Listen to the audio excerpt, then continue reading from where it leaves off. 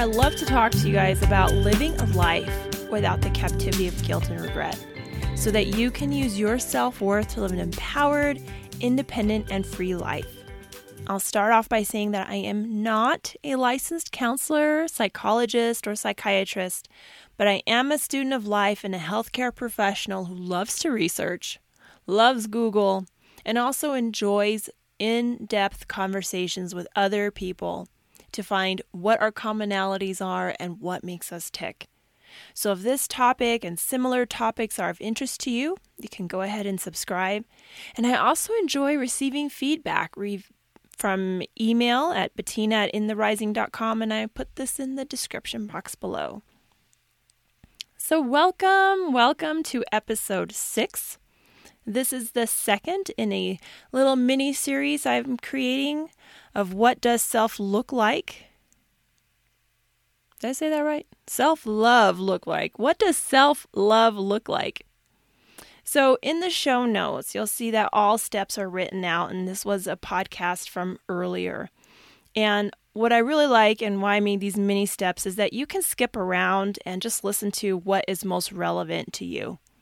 Take what you like, leave behind what you don't. What matters to you is what matters to you. You don't have to go through the whole thing. So today's episode, I'll discuss number 2 of those 7 steps of self-love. And that is how important it is to act on what you need as opposed to just acting on what you want. How does this relate to self-love? And how is this saying true to your own self-worth? Well, first let's look into what do you mean what I need versus what I want. You know, we all get basic needs, but I'm going to dive into that a little bit more in just a moment. So I would love for you to take a moment and really look at basically the photograph of your life. When you look at this photograph, does the picture that you're looking at resemble your expectations? Do you think you have accomplished what you have sought or thought you would have accomplished by now? And this doesn't have to be from a negative standpoint either, because you can surprise yourself with everything you have accomplished. All of those bumps in the road that you did not plan for and did not expect that you overcame. That's in that picture.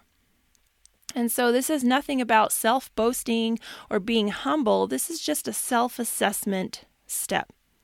Do you have the career in which you can support yourself? Does your personal life look the way you imagined it? And I'm not just talking about marriage. You know, I thought I'd be married by now, or I wanted my 2.2 kids, or I had 5 and I wanted 2. I had 1, I wanted 4. But what about your friendships? What about your interpersonal relationships that are outside of the intimate relationships? And a huge one, the one that's the focus today, is what does the relationship you have with yourself look like?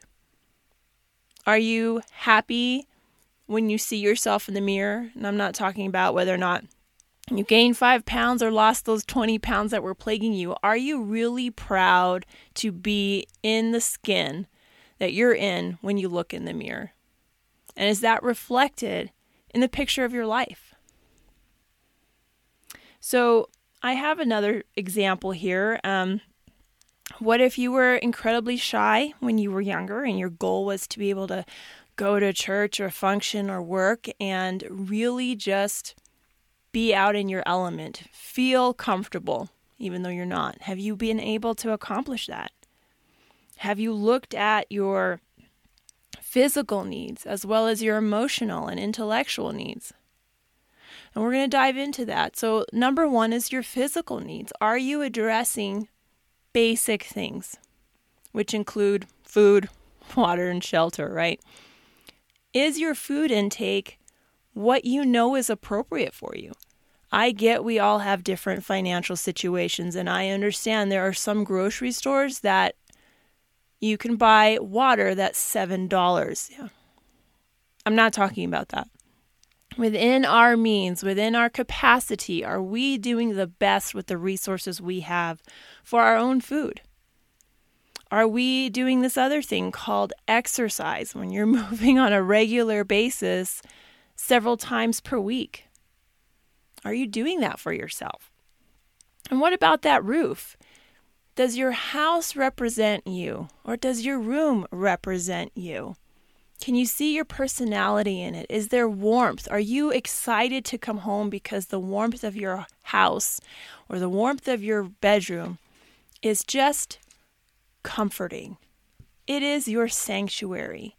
Have you let your physical needs be present? And when we're not paying attention to our physical needs, our body recovers, but then there's just this point in time when we start to gain more weight. This is not really healthy on all of our joints. Then we have more knee pain. Then we weigh another 50 pounds and then we can't exercise because we have so much knee pain from our weight in the first place. We have high blood pressure. We have high cholesterol. We're starting to spend more and more money and time at doctor's offices and for prescription medications because we're not addressing our physical needs. Now, I want a hamburger and some Doritos and Cheetos just as much as a lot of other people. And I'm all about moderation. I'm all about enjoying all of life. But Doritos and Cheetos for breakfast, lunch, and dinner or every single day, or for me, in my case, even several times a week, is not going to help my body feel its best. Then I need caffeine and all these other things to kind of come back up. And then I need stuff at night to come back down to go to sleep.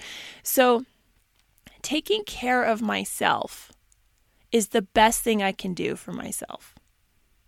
Taking care of our body from sleep to eat to our surroundings to the clothes to cleanliness is so vital. So number 2 addresses our emotional health. Are we looking at ourselves and even acknowledging that we have emotions? So many of us will suppress and suppress and suppress and suppress because we don't have time for that. I was so guilty in life of this one. What about the other things? Acknowledging other people's emotions. Are you doing things to better yourself, including journaling? It goes back to write it down. We hear it over and over, how important it is to write things down, and that's because there's actual weight of your words. The pen leaves a mark. The pencil leaves lead on this paper. The paper weighs more after you're done with it than it does before. There's weight to your emotions, and when you don't let them out, they weigh on you, literally and figuratively. Are we using our past experiences to learn from? Are we going to therapy, or are we doing our own therapy by listening to podcasts? Are we doing our own therapy by moving our body and exercising a little bit, getting that energy out? Are we allowing ourselves to just be in a state of emotion that may not feel good, but we're not trying to run from it?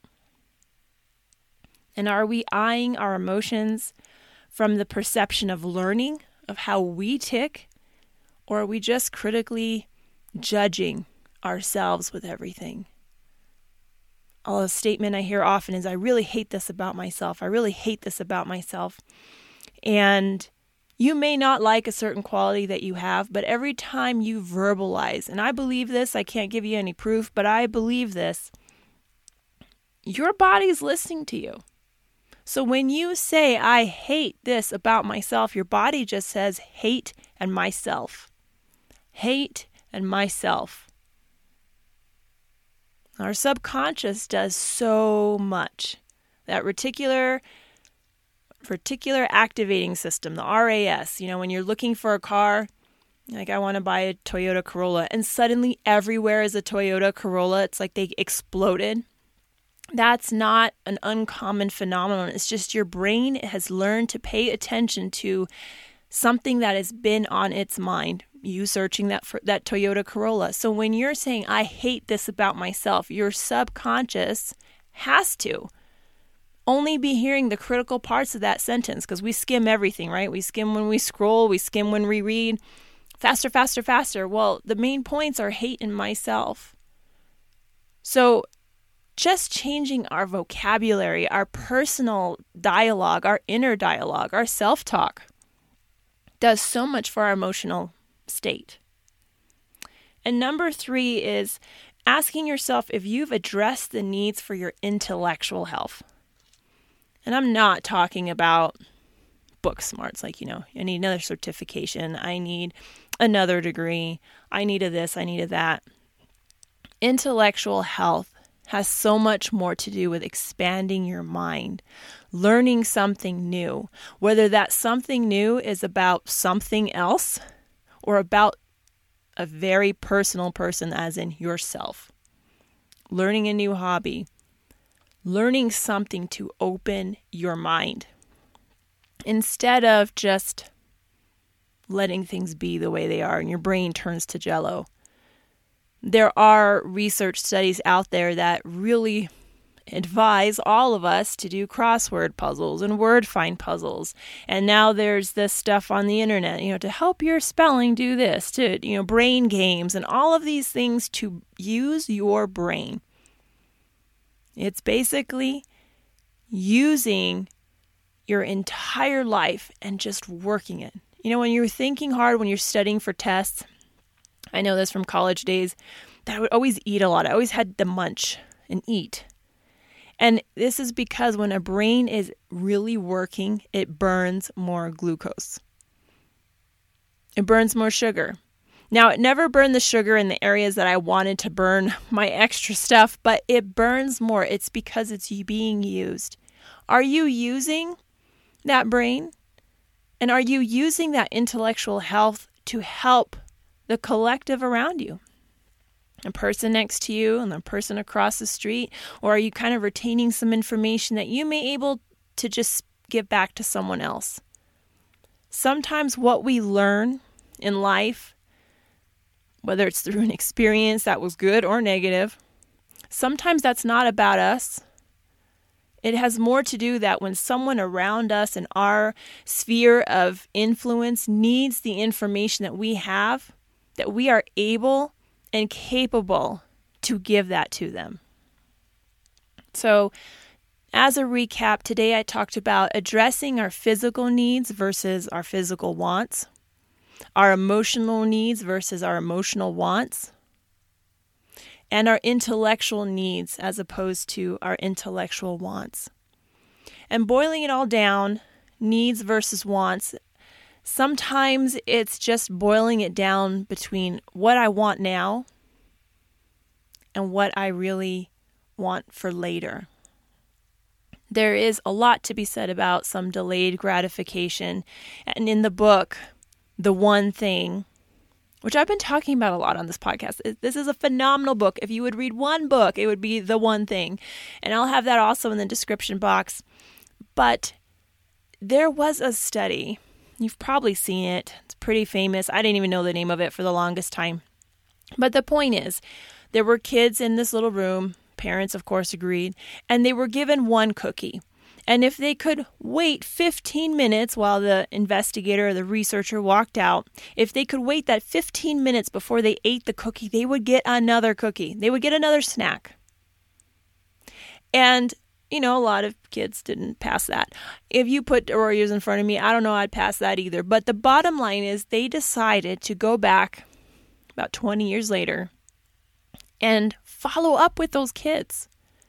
And the amazing thing is that the kids who were able to wait and hold off for that snack, they were able to wait 15 minutes when they were younger. They actually progressed further in life academically, financially. They didn't check the emotional status, so I can't report on that. So what does that mean? That means having that ability to assess what you really want, which is usually what you need. I really want to be healthy so that I don't spend a lot of money on prescription drugs in 30 years. Then what I really want turns into what my need is. I need to pay attention to what I'm consuming. I need to not eat this. I need to drink that. I need to pay attention. And after a while, these small domino effects of habits start to take shape. So I hope that this was somewhat of value for you today, and that you learned something. If you did, I would love to hear from you at bettina@intherising.com. And I also know that all of our time is valuable, and I appreciate yours.